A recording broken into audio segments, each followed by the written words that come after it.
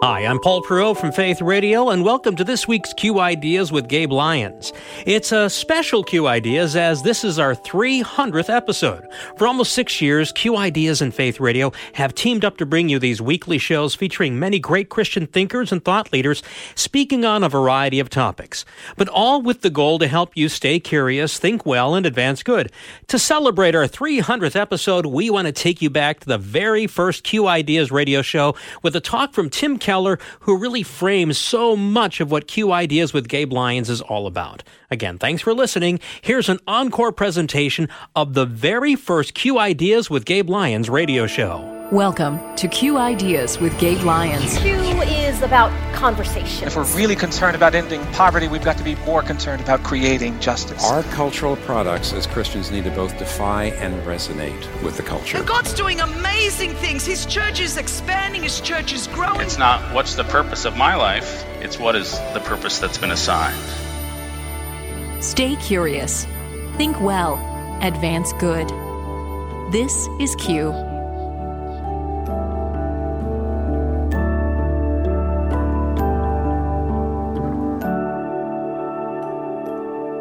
And therefore, lots and lots of non-Christians create cultural artifacts that you can tell, if you know your Bible, are pointing to biblical truth, or pointing to some of these realities.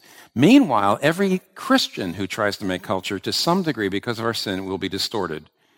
Because the idols of our hearts, because we love money too much, or we love career too much, or we love our own culture, our own white culture, our own African-American culture too much, or in other words, because of the idols of our heart, our cultural artifacts will always be imperfect. Non-Christians' cultural artifacts will always have something good in them. And to have that nuanced approach to culture is crucial for Christians. You've got to be able to appreciate what's good in everything. And you've got to be non-triumphalistic about what you produce.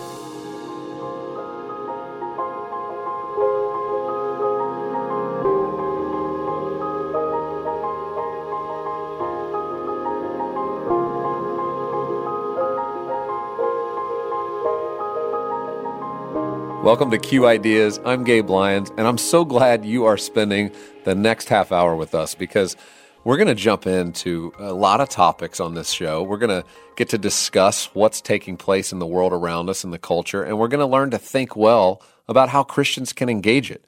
And if you're listening, you know, you're having difficult conversations today. Maybe it's difficult conversations with a child, a teenager. It could be your spouse or wife. Maybe it's a neighbor. Maybe it's a parent or somebody that you work with. There is no shortage of topics that are dividing many people in America today. And on this show, part of our goal is to equip you, to help you to know how to think well, how to stay curious, and how to advance good. And so the work of Q, and the reason this is named Q Ideas, is Q stands for questions. And over the last 10 years, we've created an organization that's committed to bringing the best thinking on a myriad of topics that are going to help you know how to think well about faith, the church, the culture, and society, and how we in general as Christians can be a part of the solution in our communities.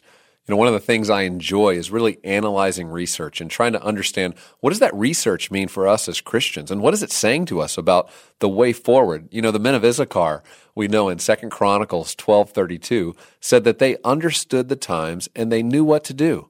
You see, understanding the times is so important for us because the times are always changing, and we should always be listening for what is God trying to do right now.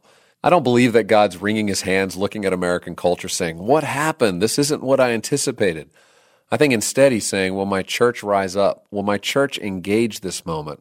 Will they understand the times? Will they understand the incredible opportunity we have to share truth, to answer questions, the biggest questions that human beings have always had, but maybe in this moment feel particularly dialed in to a few topics that maybe have been hard to understand? And so one of the fun things that we do as an organization is we host events throughout the year. One is called the Q Conference, and the other is called Q Comments. And at these events, we bring the best and the brightest together to give talks that are 9 minutes or 18 minutes on particular issues and very specific topics that we believe are critical for Christians to understand. And so today, we're going to start this show by you getting to hear from somebody that's held up by many in American life as a person who, in the 21st century, has given great leadership to the discussion about what it means to engage culture, and that is Tim Keller. Tim Keller's a prolific author, New York Times best-selling author of many books, probably most famously The Reason for God. and he also leads a church in Manhattan. He and his wife, Kathy, have lived there since 1989, and they've been engaging in this city through the work of their church. And in doing so, they've learned a lot of lessons. But one of the things people appreciate about Tim, while his vocabulary is immense, is that he really thinks well about theology and how Christians ought to think about their role in the world. And so the talk that he gives is called Why Culture Matters. And so we're going to join him right now and just listen in as he delivers this talk. And you'll find in the middle of the talk, I'll probably interrupt and jump in and have a few thoughts or something to say. And then we'll hear the conclusion. And then towards the end, we'll talk about what we just heard and why it matters to each of us as Christians. So let's listen in to Tim Keller.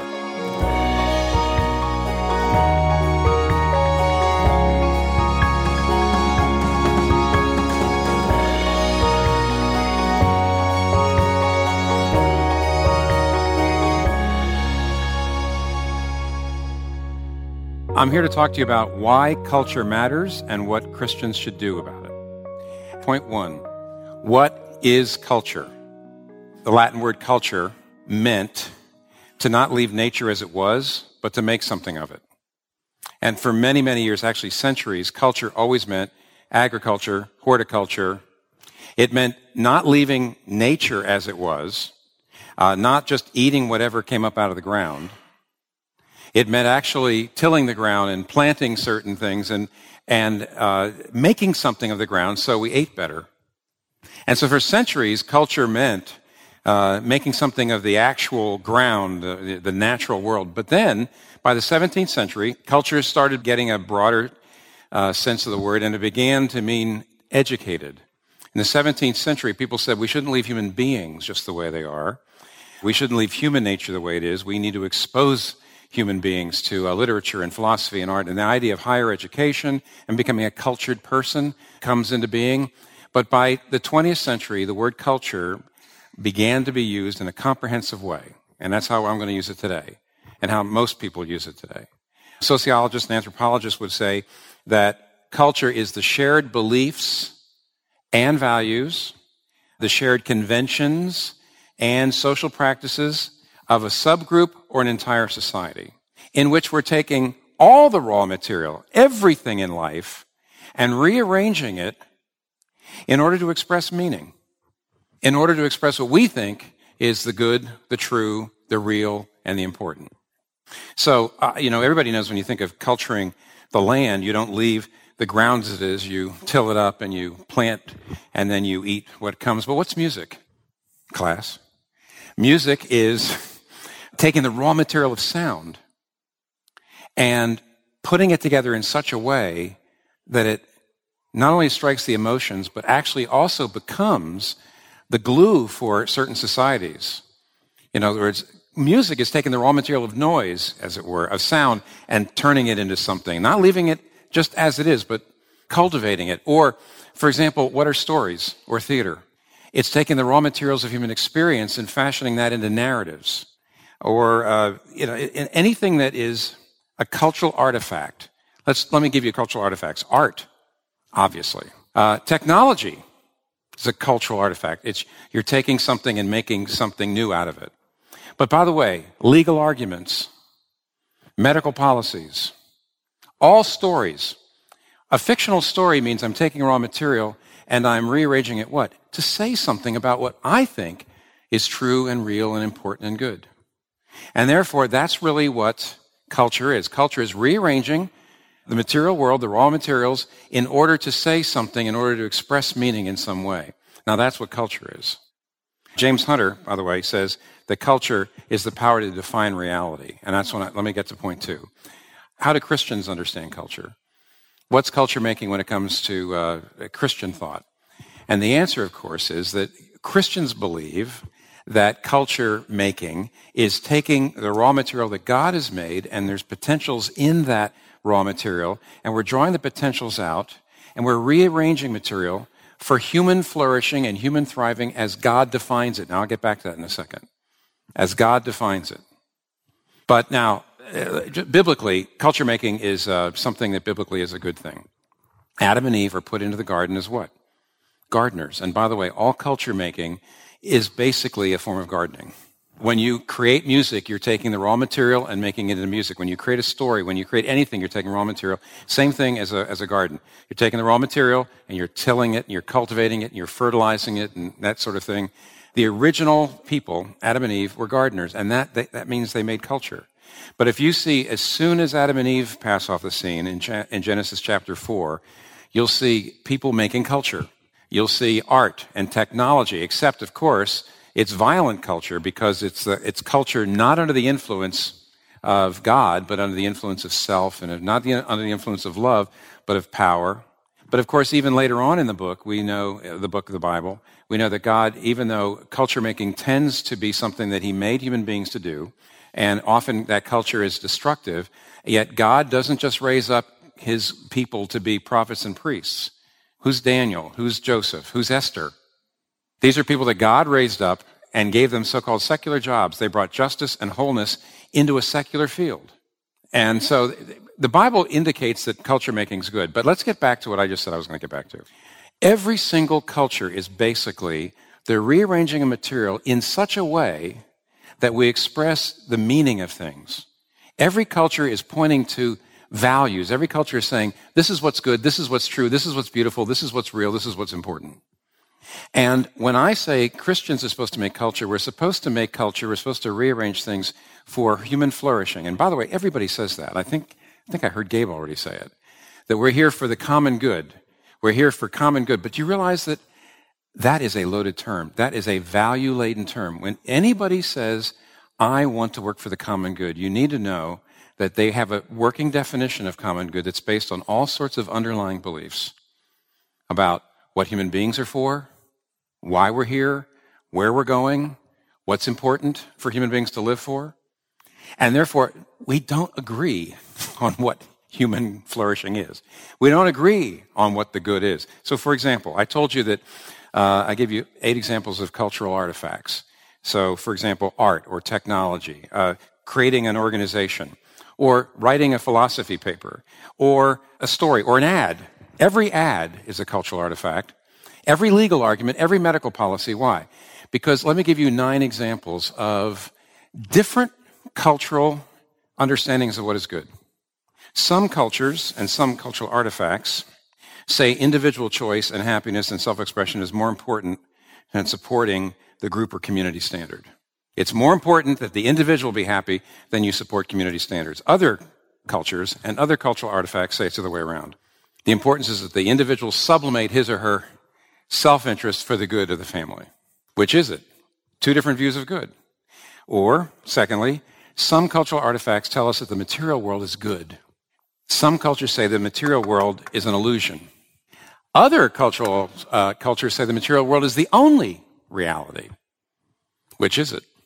And I want you to know that all cultural artifacts they're assuming one of those views. Or thirdly, is sex dangerous and a necessary evil? Or is it only for family or community? Or is it a form of self-expression? Is money basically a way for you to get your family up in the world? Or is it a mode of self-esteem? Let me put this in the form of questions. Is society basically an aggregation of individuals or of families or of tribes? In other words, what's the basic building block of society? Differing answers, different cultures. Medicine, law, ads, art, everything's different. Or is history basically moving in a direction of progress? Are things getting better and better? Or are things getting worse and worse and we've come down from some golden age? Or is history a tale told by an idiot full of sound and fury signifying nothing? Or is it cyclical? Which is it? See, different cultures believe different things about history, and it comes out in all the cultural products. Or is morality self-authorizing? Basically, does the individual decide what is right or wrong? Or is morality or moral values embedded somehow in the cosmos of the universe, and it's our job to discover them and align ourselves with them? Is human reason sufficient to answer all questions, ultimately? Or is it not, and therefore we have to depend on revelation from God or tradition or something like that? You see, our understanding of time, our understanding of art, our understanding of government, rationality versus intuition and experience, all these things, which is most important? Every culture is coming down somewhere. Every cultural artifact is coming down somewhere. Because culture is rearranging the raw materials of life, everything from clothing to food, everything from law to medicine, everything from art to philosophy, and everything is being rearranged in order to express meaning and to say, this is good, this is true, this is beautiful, and this is not. And I just gave you something like 30 or 40 different views of different things that are the underlying values and beliefs beneath every single culture and every cultural artifact. Christian culture making is just like any other kind of culture making, except Christians try to discern what is God's view of the relationship between the individual and the community. What is God's view of the family? What is God's view of sex and money and power? What is God's understanding of history? What is God's understanding of rationality? What is God's understanding of identity? What is God's understanding of society? What is God's understanding of morality? And then by getting that sort of deep into our hearts and psyche, you just go out in the world and you do what everybody else does, which is you make culture. Because if you work, you make culture. If you do anything, pretty much, you make culture. So that's point 2. Point 1 is, what is culture making? Point 2 is, what is Christian culture making? It's pretty much the same thing, except Christians understand that there are very different views of the common good, and we are seeking to help all human beings thrive, not just us Christians. But we're seeking it necessarily in terms of definitions of the good that God gives us. Now, point 3, and this is the shortest point by far. Should Christians, therefore, engage culture? Should Christians try to make culture? Should Christians think that culture making matters and we should try to do it? And I think now you know what the answer. This is the shortest point. The answer is, unavoidably, Christians will be making culture. The real question is, are you just going to go with the flow? Are you just going to be doing what everybody else does? Are you essentially going to be creating culture that is based on non-Christian understandings of the good, of society, of history, of identity, of morality? Or are you going to be really, really thoughtful about it and try to actually let your culture making be influenced by your faith? So the question is not, should Christians make culture? The question is, of course, will they do it well or not?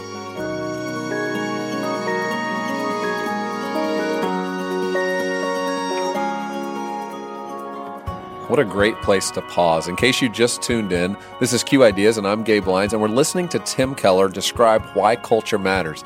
There's only a few more minutes left in his talk, but I think he just posed probably one of the most important questions this show will be talking about in the months and the years ahead, which is, how should we influence culture? Should Christians even do it? And if so, it better be good. And so as we listen now, let's continue to hear how Tim concludes this talk and inspires us about how Christians can build good culture.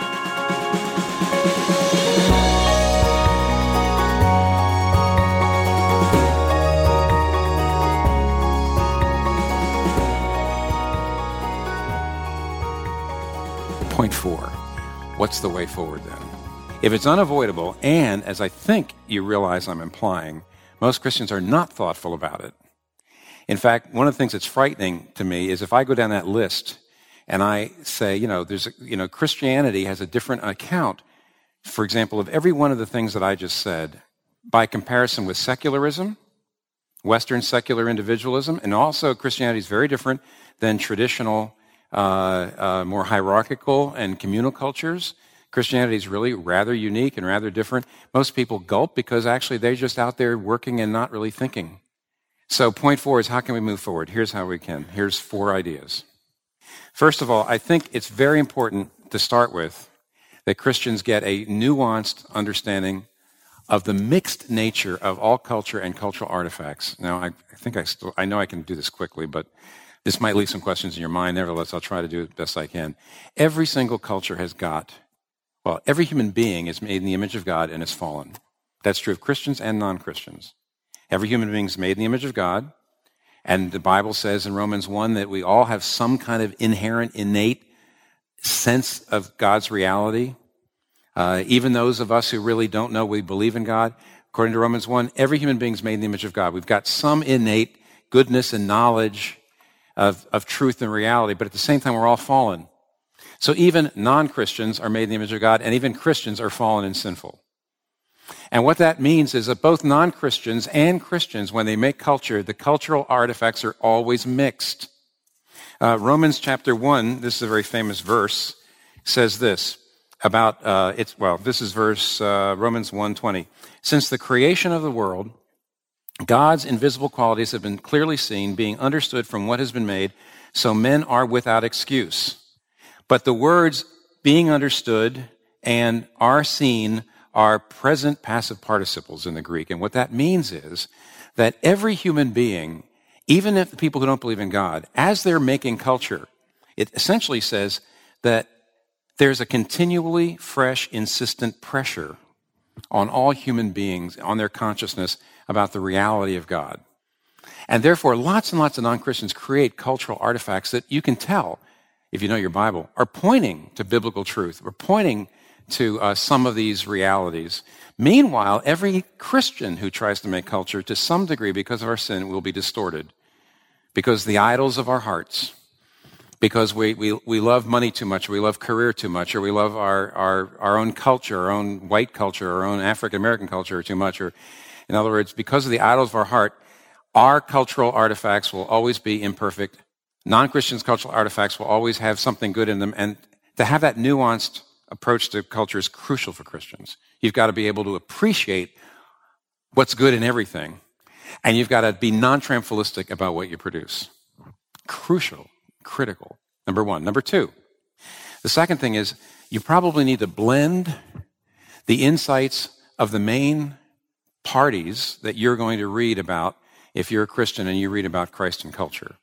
There's the worldview transformationist party that tends to be confronting of the culture, saying, we have the Christian worldview and you don't. There's the justice, common good party that says, we just got to get out there and love people and care for the poor. And there's the just build up the church party. That's the important thing is that you build up the church and not get too distracted by culture making. We got to build the church up and we worship and gather and we do that. And all three of those, by the way, all three of those views have a lot to say. An extreme version of any one of the three leads to be over-confrontational or over-assimilationist or overly withdrawn. But all three of them have got something important and you need to blend them all together. Thirdly,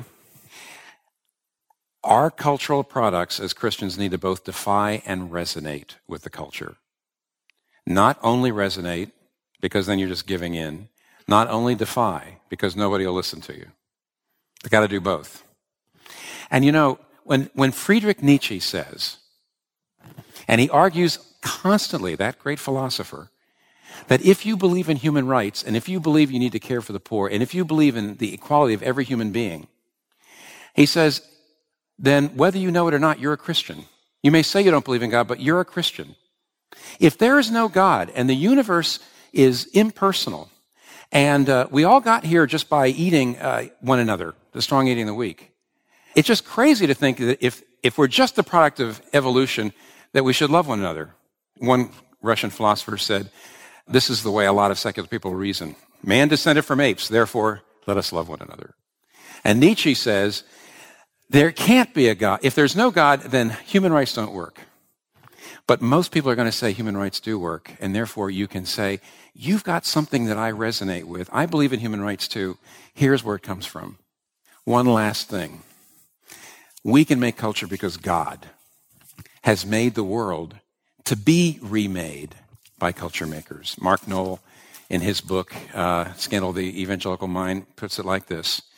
Who formed the world of nature, which provides the raw material for physical sciences? Who formed the universe of human interactions, which is the raw material of politics, economics, sociology, and history? Who is the source of all harmony, form, and narrative pattern, which is the raw material for art?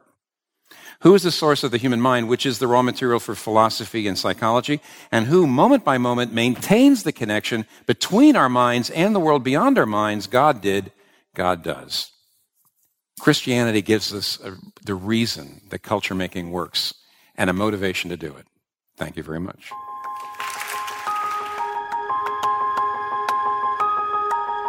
Well, you've just been given a little bit of a taste of what it's like to hear Tim, but also to hear big ideas discussed.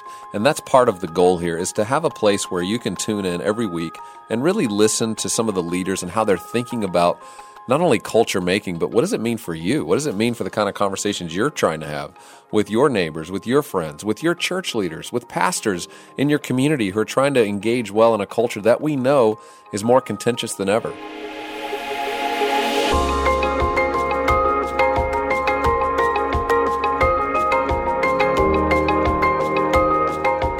Thanks again for listening to the special encore presentation of the very first Q Ideas with Gabe Lyons radio show. If you've never heard it before, it really does summarize the heartbeat of Q Ideas. Now, Tim has been a longtime friend and mentor to Gabe and his team. You can see this talk and many others that Tim has done throughout the years at Q events on our Q Media platform at qideas.org. Now, remember, if you're not a subscriber to the Q Media platform, you can request a free 30-day trial subscription, easily done again at qideas.org. Also, if you would, please keep Tim Keller and his wife Kathy in your prayers as Tim continues his fight against stage 4 pancreatic cancer. This past year, things weren't looking good, but then he's been doing some new experimental treatments that have shrunk the cancer and extended his life. As a matter of fact, he recently released a new book entitled Forgive, Why Should I and How Can I?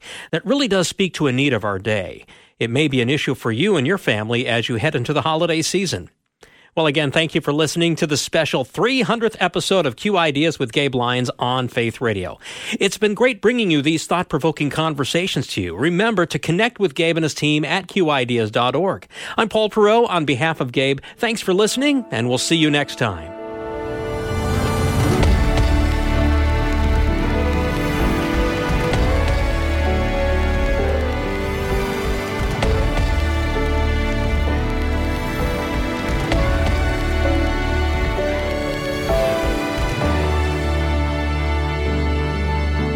This show is made possible in partnership with Faith Radio and Northwestern Media.